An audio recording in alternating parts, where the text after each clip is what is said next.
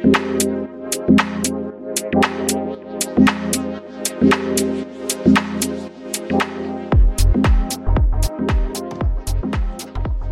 and welcome to the Equalizer podcast. I'm your host, Ariana Cascone, and I'm here today with our very own Jeff Kassouf to recap the 7th match day of the 2023 NWSL regular season. How are we today, Jeff? I'm good. We've turned the corner past the 1/3 mark in the season, which is, I think it's a little bit of a gut check time, as I like to say. Yeah, for sure. So, all 12 teams in action over the weekend, and as always, we'll just run through the results pretty quickly here before we dive into our two games of interest. So Racing Louisville earned their first win of the season in a 3-0 fashion over the Chicago Red Stars, right? So we see the Red Stars continue to struggle. Houston handed Portland their first loss of the season, 2-1. And then Washington won really a back and forth battle with Angel City thanks to a stoppage time penalty kick. And we'll talk about that game in a little more detail as well. And North Carolina blanked the Oil Reign 1-0. Gotham and Orlando played to a 0-0 draw. And then San Diego beat Kansas City 2-0 in front of a record crowd in Kansas City to close out the weekend, right? So, overall, lots to take away, I think, from this weekend. As you sort of alluded to, we're over the 1/3 mark of the season. Yeah, I think, several interesting results. Obviously, it leaves us with the Spirit as the last of the unbeatens, which I think they had to get better from last season, but maybe that is a bit surprising if you had told me that a couple months ago. Mm-hmm. And, I think that they've found ways to get it done. In last season, they dropped results late, and now we're seeing them either hold on to them, put together 90-minute performances, or, in the case of this weekend, and we'll get into the why and how and controversy of it, but, actually win these games late, which, other than that big chaotic San Diego match last year, they really didn't do. They did the opposite. They blew leads. They blew games that would have been draws. So, I think obviously a reversal of trend there. And then, I think we'll get into this Portland Houston game here, which was a big result, for different reasons for both teams, right?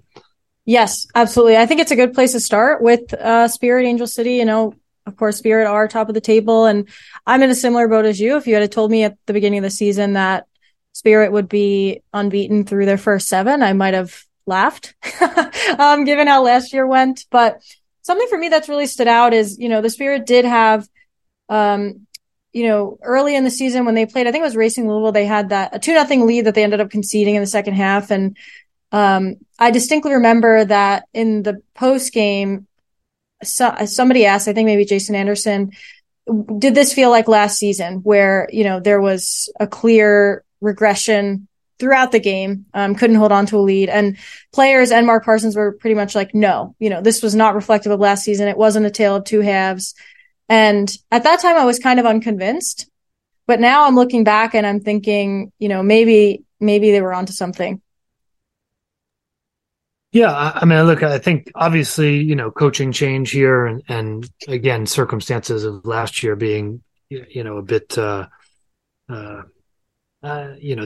exit of Chris Ward obviously was mid-season. It was yet again controversial. Doesn't feel like the right term for it, right? It ended up being sort of in the reports that we got over the offseason. So, a lot going on behind the scenes, I guess is the best way to put it, yet again, as it was the year prior under different coaching.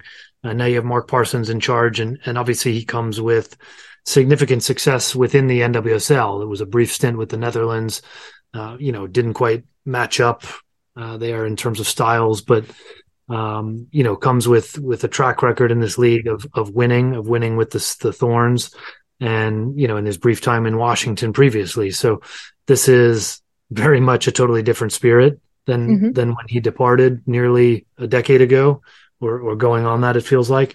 So I think that's an obvious change. The personnel itself, not drastically different, but he has made some interesting changes. I think we've touched on them a little bit, but Mickey Yoon at center back, still wearing the number 9 shirt, which is just a little bit, funny in a way for the purists of number 9s who are strikers. But there have been some positional conversions. There's been this tweak to the system. The diamond has really It's ironic in a way because we go through these cycles of some of them are fads, some of them are, tactics that really take over globally. And, for some time, I feel like we've really been in this.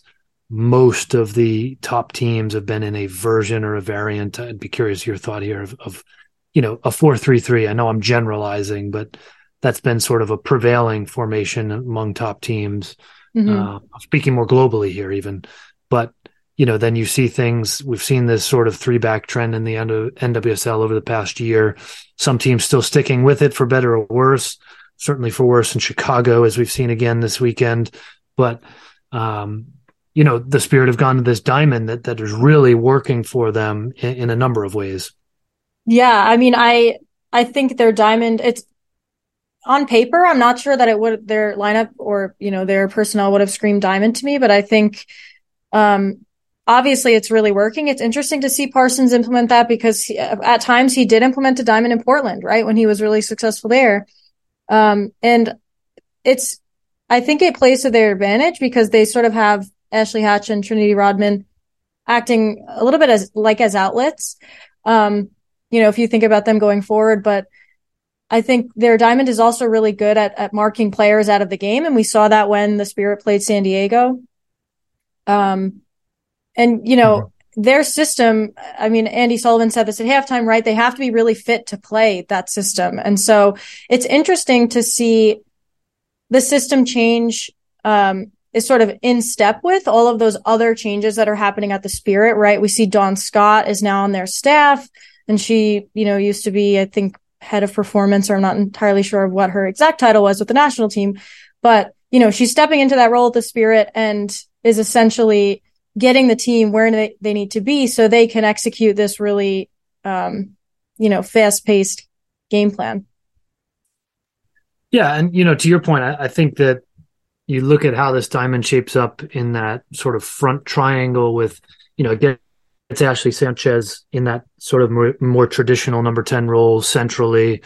It gets her paired up with Ashley Hatch and Trinity Rodman, whereas, in the past, and I think this worked for Rodman, certainly, where we saw maybe, a 3 front for the Spirit would have Rodman sort of typically in a wide area where, she is very good and is where she is and probably will be for the national team. But, it gets those 3 combining in a way that is clearly fruitful. I mean, we see it again, even more so maybe this season, but we've seen it over the past few years now where, I think it was at Opta, was it a week ago, I think at this point, last weekend, that there was the stat of their production being the best among a trio since 2021, I believe I might have slightly butchered that from Opta, but, essentially that this is a very productive trio, right? And I think this really allows them to get combined in a way that keeps them all close to each other and puts them in optimal positions, which, for Hatch, it's obviously a pure number 9. For Sanchez, a number 10 that can sort of have some freedom. And then Rodman sort of, like you said, it's a 2 front, but I think she's got a bit of freedom too. Can certainly, we saw it in that game against the Wave, which they mostly dominated, where she can pop up in wide areas still. So, I think it has worked well for those 3 specifically. Then you get Sullivan at the base of that diamond. And, I think the back line has probably outperformed my expectations in a way. And that's, I say that even with, I think Kingsbury is a very good goalkeeper. Sam Staub, obviously, at center back, but, some new pieces. I mean, I just mentioned Mickey Yoon. Some new pieces and changes in that back line that, maybe you could have some questions about in preseason and heading into the season, but, it's largely worked so far. And that's a part of those growing pains or those struggles from last year that have been solved so far. Yes, totally. And, thinking about this center back pairing that's working so well, I am reminded of, the 2021 championship run when Emily Sonnet was anchoring the back line, right, at center back. And when Mark Parsons took over, that trade was almost immediate. So I think this is, at the beginning of the season, I said something to the effect of like, well, if this works, it will be like Mark Parsons is a genius. But if it doesn't work, then we're all, left scratching our heads. And I think that through 7 games, at least, it's clearly working for Washington, which I don't know if Mark Parsons could see the future, but kind of seems like it. Yeah. I mean, I think it's going well so far. Obviously, the Spirit have big ambitions on and off the field. I think owner Michel Kang, obviously, in the headlines this weekend for being in France. And obviously there's implications that are still a bit TBD from there. But even prior to that sort of entire different topic in a way, this Spirit team is one that through her ownership since taking over in full as majority owner a little over a year ago now. You mentioned Dawn Scott and her background. Mark Corian has come in, obviously. Mark Parsons coming in. I think there's been, and even infrastructure wise, like they've sort of figured out the training, not training facility because they don't have their own, but training situation. I mean, there's been a significant amount of investment that's been done, and obviously with eyes toward success like this. Yeah. And it's kind of nice I feel like we often are having to think about how off the field issues are impacting a team negatively, if at all.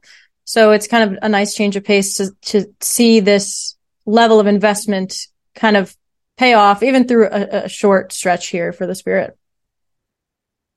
Yeah. We'll see where they go with, unbeaten thus far, obviously, and the only ones left, as we said, but the dog days of summer await in the NWSL. So they do. And, before we move to a different game, I do want to talk a little bit about how this game ended, because I think, when you look at the stats of this game, it was really a back and forth affair. It was end to end for pretty much 90 minutes. And I'm not sure that there was ever a time when one team was truly dominating. And of course, the Spirit ended up coming out on top in this one, but it ended rather unfortunately with the handball in the box call and in stoppage time. And so, I guess, what is your takeaway from, kind of a heartbreaker like that for Angel City?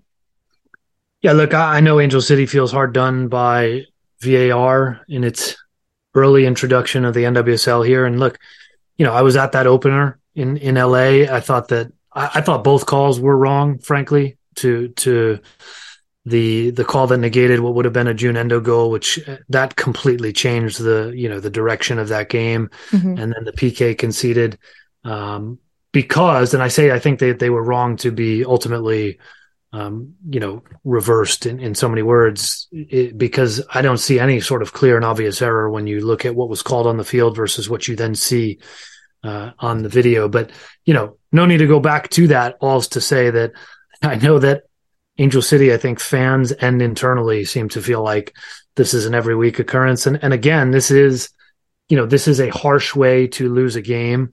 It is sort of an ongoing trend for Angel City since their inception. It was a problem last year.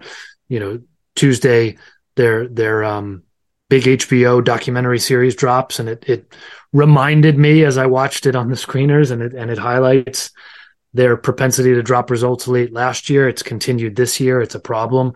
Mm-hmm. And these are, this one is obviously, feels like it was out of their hands, no pun intended. But, you look at the handball that's called on M.A. Vignola. You look at the letter of the law. There's obviously the spirit of the law, the context of the game. It's stoppage time. It's a 0-0 game. We have the explanation via the pool reporter, which, I'm happy to read here if you want, Ariana. Yeah, I think that would be helpful. Yeah, I mean, so the JC Griggs pool reporter response. So for people listening, the pool reporter is a person from the media designated at every game to ask the refs questions should something come up. It's a written thing. It's not an interview in person, which would be great. But so the written response, although the ball struck the body of the defender first, there was a secondary motion of the arm. This movement of the arm was at above the shoulder, making the body unnaturally bigger, blocking the path of the ball. So, I mean, look, by the letter of the law, yes, this was an unnaturally, the arm was made to make her body unnaturally bigger, which is in the rule book. But yeah, I mean, you look at the ball going away from goal, it had already hit her her side, I guess is the best way to put it. And I mean, it feels harsh, right? But, I think at least I will say this, if you're new to the pool reporting, that's a more detailed answer than we usually ever get. So at least there's that. And by that justification, you can see why the call was made, even though it feels harsh, right? Even from a neutral perspective, I think it feels harsh to decide a game like that. Yeah, I agree. And, I think I assess this sort of result for Angel City just along with the others, sort of like what you were saying. I mean, this is not the first time that they're losing a game very late in the game, right? It almost feels like this is part of Angel City's identity in a way. And of course, it's not fun that it came from a penalty kick. I mean, that's soccer, unfortunately. I will say, I think Ashley Hatch did a really nice job stepping up, taking that penalty, upper 90 in front of a crowd like Angel City. She said after the game, acknowledging that it is a hostile environment for away fans. I mean, they average the best attendance in the league, right? So, just because Washington was awarded the penalty and, penalties have high XG, that's just the way it is. It doesn't mean that Ashley Hatch was going to score it. And ultimately she did to get the Spirit the 3 points there. So I think, as much as it might be unfortunate for Angel City, I was a little bit impressed with, I guess, Hatch specifically in the way that she was able to put that one away. Yeah. I mean, she's been in form, right? She looks very clearly to be the second number 9 going to the World Cup for the US, and justifiably so. I think she's been very good this spring for the Spirit. She's had some moments with the US as well in that, sort of limited window that we've got now before the World Cup. So, I think she's been good from the penalty spot in open play and in the ways that Vlatko Andonovski is probably looking for. So, I think if you're a US fan or if you're Andonovski, you're encouraged by that. Yeah. And Ashley Hatch, is leading the league now with 5 goals in, her appearances this season, which I mean is very clearly translating to the fact that she's in form, but it's interesting in the context of how she scored 10 goals and won the Golden Boot in 2021. So I'm kind of excited to see what the summer will look like for the Spirit and for Hatch specifically. Yeah, we'll see. I think, a big role, her biggest role ahead yet, if she's headed to the World Cup, right? I mean, probably as the number 2, number 9, but that is, a significant thing in itself, especially with roster rotation in the group stage and, and who knows what happens, what pops up, right? And maybe we'll see. I don't know. We've seen Sophia Smith slide into that role, but I think, when Morgan's not there anyway, but I think it'll be very interesting to see. And, that's all sort of getting ahead of ourselves a little bit just to say, she's been very good with the Spirit and I think deserves credit for that. Totally agree. So I think that's a nice place to take a quick break before we dive into Houston, Portland.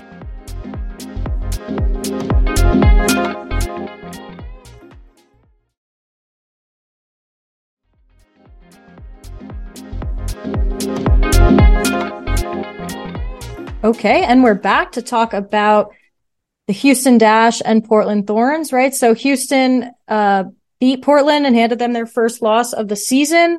I can't say I was really expecting this one. Well, yeah, I'd probably agree. Houston is an interesting case, obviously, in a team that I don't think has been overly convincing in any results. I mean, I look at the away game to Portland a few weeks ago where, that they were happy to just escape, right? And they managed to, despite what I thought was some really poor individual defending at times. And you look and they haven't scored a lot. They have not given up a lot though. And, I've kind of been wondering when that might give and it hasn't. And frankly, it came, I mean, we saw one of their better performances of the season here, certainly their best result of the season so far with, a 2-1 victory over Portland, who, the Thorns come away significantly disappointed from this. So, we've seen some tweaks. We'd kind of gotten used to the 3-back from Houston to a degree. This was, to me, was more of an imbalanced, 4. It was a 4-back, and it was, on Sam Lady's whiteboard that he's probably tired of being shown on broadcast. It was a 4-back, but, with what felt like Maria Sanchez really sort of pinned back on that left side. Mm-hmm. Not ideal, obviously, but has, again, it's worked. So, I think a surprising result to a degree. But, you look at Portland now, and it's, this comes after back-to-back 3-3 draws, which they had to chase games. They had poor individual defensive moments that happened again in Houston. So, I think it leaves more questions about the Thorns. Totally solvable, right? I mean, we shouldn't talk doomsday here when it's literally their first loss of the regular season. And, they were up there with Washington as an unbeaten, but, 3 straight results that are pretty disappointing for the Thorns. And then obviously this one being a dropped result entirely, I think some questions to ask there. And to be fair, not just us, like they're asking themselves, right? They are, mm-hmm. Post game was about some lack of confidence, some lack of belief, some wondering where the sort of vintage Thorns performance was. So, you start hearing that, and you've got last place Chicago on dock this week. Like, this is an important week for Portland. It really is. And, I think this is one of those kind of results where I'm not really weighing it too heavily for either side. I mean, it's Houston, like you said, they were excited to leave Providence Park earlier in the season with a point. Now they beat the Thorns and are, I guess, justifiably over the moon about that. But there were some moments from Houston that didn't look great, right? And they still only scored 2 goals in this game. And they're still, have scored the fewest goals of all teams, tied with Orlando. And then, thinking about Portland, yes, they have these defensive mistakes, but it's not like they were shut out. Their attack was still generating. I think potentially a little unlucky in the attack, especially late in the game. But, both of those things to say that it's not doomsday and it's not time to, throw a huge party, sort of like what you're saying. But, yeah, I think this was another game that highlighted some of Portland's individual defensive mistakes. So, the first goal, Joelle Anderson was basically totally unmarked in the box at the back post, and Bella Bixby, it looked like she sort of parried it into Anderson's path. The angle was a little tough. Maybe if I saw a different angle, I wouldn't, I'm not sure if Bixby actually, hit it into the path of the Dash player, but that's just, you cannot leave a person unmarked in the box at the back post, right? That's like defending 101. Well, and look, I mean, I don't think it's a coincidence here, and wrote this on our site on equalizersoccer.com. Like, the 3 weeks here of real struggles defensively have come with Becky Sauerbrunn out with mm-hmm. a foot injury. So, that should not and does not fully explain giving up 8 goals over 3 games, sort of defending in the way that they have individually in some cases. But it's not a coincidence either that removing her has removed some of the solidity and, some of the on-field guidance here. So, I think that's a factor, but, look, they have to be better, period. And they have to be ready for that anyway, because she's headed to the World Cup, unless, and we don't have any reason to believe that this injury is significant to affect that, but, she's not going to be here in the summer one way or another. Right. So, mm-hmm. The Thorns have to be able to defend, and they're going to have to be able to defend in midfield where they're losing almost, a full set of starters to the World Cup. So, I think there's a bit of a saving grace, which affects every team the same way, mostly that the Challenge Cup is mostly on the schedule during the World Cup. But, if they are struggling, like, you can't limp to the World Cup break, right? You've got to be in it. And the NWSL is both forgiving and unforgiving in that, there's 6 playoff spots. It's typically pretty wide open race, but it's also unforgiving in that, I mentioned last place Chicago coming to town, like last place Chicago in Providence Park. You should be winning this emphatically if you're the Thorns, but that's not a given. And, you look at the different scenarios of a Chicago team that really will probably have nothing to lose the way they've been playing, and a Thorns team that's going to be feeling the pressure. I think this is a trap game in a way for Portland. Yeah, that's definitely one that we should be keeping our eyes on. And I imagine that they will be trying to address these, individual defensive mistakes that there's a lot of them in the last 3 games. So lots of film to watch. But, thinking more deeply about Houston, I don't want to take away from the fact that they are scoring 2 goals on this Portland team, regardless of how they happened. They became the first team to beat Portland after trailing at halftime since FC Kansas City in August 2017. So that's from Opta, right? Portland was unbeaten in their previous 57 matches. So this is pretty impressive. I think even just from a mentality standpoint from Houston, they're doing something that hadn't been done in the previous 57 games, right? Yeah, I mean, look, I tweeted this. That's like a U.S. women's national team level stat, right? That's like, U.S. doesn't lose at home for years on end. So, again, putting this all into perspective, and things are still clicking mostly for the Thorns on the offensive side. Like, I look at not only the number of goals they've scored, which is 6 more than the next closest team, and everybody's played the same number of games, which is very rare historically for the NWSL at this point.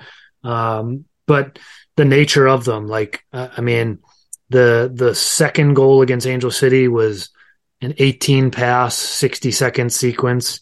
The second goal against North Carolina was that beautiful one-touch combination team goal that, I think will be tough to beat for the rest of the season in terms of great team goals. So they're getting the job done on the other side of the field. I think that what needs to change here, and we're talking about individual defensive errors, like, I think those are largely fixable things, right? It's just a matter of how you get to the end product of fixing them. But these are not like, it's not like the talent isn't there. It's not like the system is entirely failing them. I think that, these have sort of been mistake-ridden games in different ways, and they've come back to bite them. But, those are fixable things, like I said, and you think you have to think over the course of time that, of short amount of time, that there's sort of that regression of the mean in a good way for Portland. So, I'm not as concerned there yet, but I think that they're in this precarious spot where, momentum can kind of carry you. It can also sort of push you back down a bit. And if you start feeling that weight of, hey, we're maybe in this skid, we got to get out of our own way here. Mm-hmm. That can be a problem, obviously. So, I think it's sort of a tricky time for Portland. And like you said, in Houston, I think, impressed with Sanchez. I think Ebony Salmon obviously, looked very good in that moment, certainly on the goal. And, Houston has gotten it right in not the most impressive fashion, but, they figured out a way to bend, not break, I guess is the best way to put it. And I still do have questions longer term, like defensively. I think that we're talking about individual defensive errors for the Thorns. I feel like the Dash have gotten away with some things in that category, especially in that back 4, back 3 at times it's been previously. But, similarly, they have the offensive firepower. And if you're looking to, this might sound harsh, but like when you have Sanchez Ordonez, who wasn't there Friday, obviously, with the COVID protocols, but Sanchez Ordonez, Ebony Salmon, like you should be scoring more, right? This is still a Dash team that has 5 goals scored in 7 games. So, I think I've heard people, and I don't necessarily disagree, that on paper, that's like a 3-headed attacking monster that should be up there as among the best in the league. I think obviously Portland has something to say about that, but it's not one that is actually yet producing what it should be on the goal scoring front. So, that's something that still has to improve for Houston, and their saving grace has been they've only given up 6.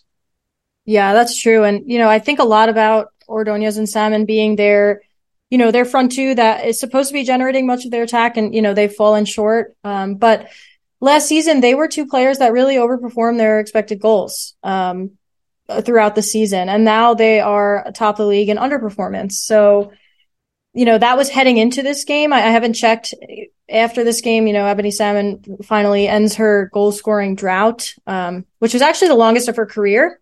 Theo Lloyd Hughes reported that. I thought that was an interesting snippet to think about. But, one question that I have after this game is the attack was clearly struggling when Ordonez and Salmon were on the field together, right? Just from a pure goals perspective, they were having a really hard time finding the back of the net.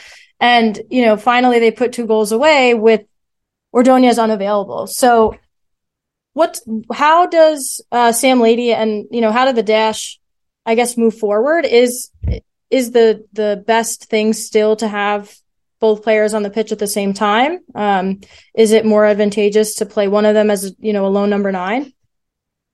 Well, I think you got to get both of them on the pitch, right? And I think that's where we saw that sort of that 3-5-2 hybrid that we saw with the wing backs. And, I think my only real issue with that is how it, and again, Sam Lady praised Maria Sanchez for working on both sides of the ball, being a total pro in whatever she's asked. And I would agree. I mean, we've seen that. He's seeing it up close.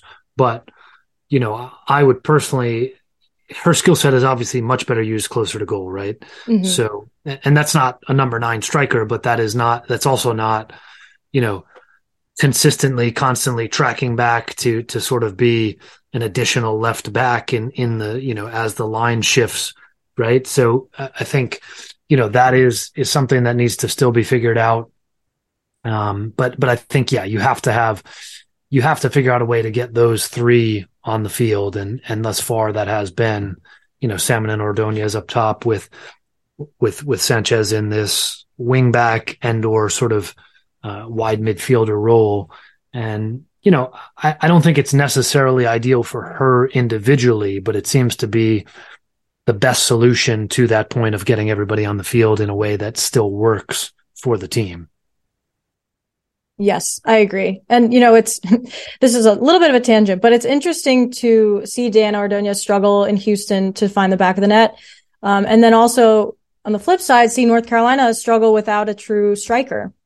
So, she requested the trade and it's good that she's where she wants to be. But in the back of my mind, I'm just like, thinking about, I guess, what could have been, which is mostly irrelevant, but that's how it goes.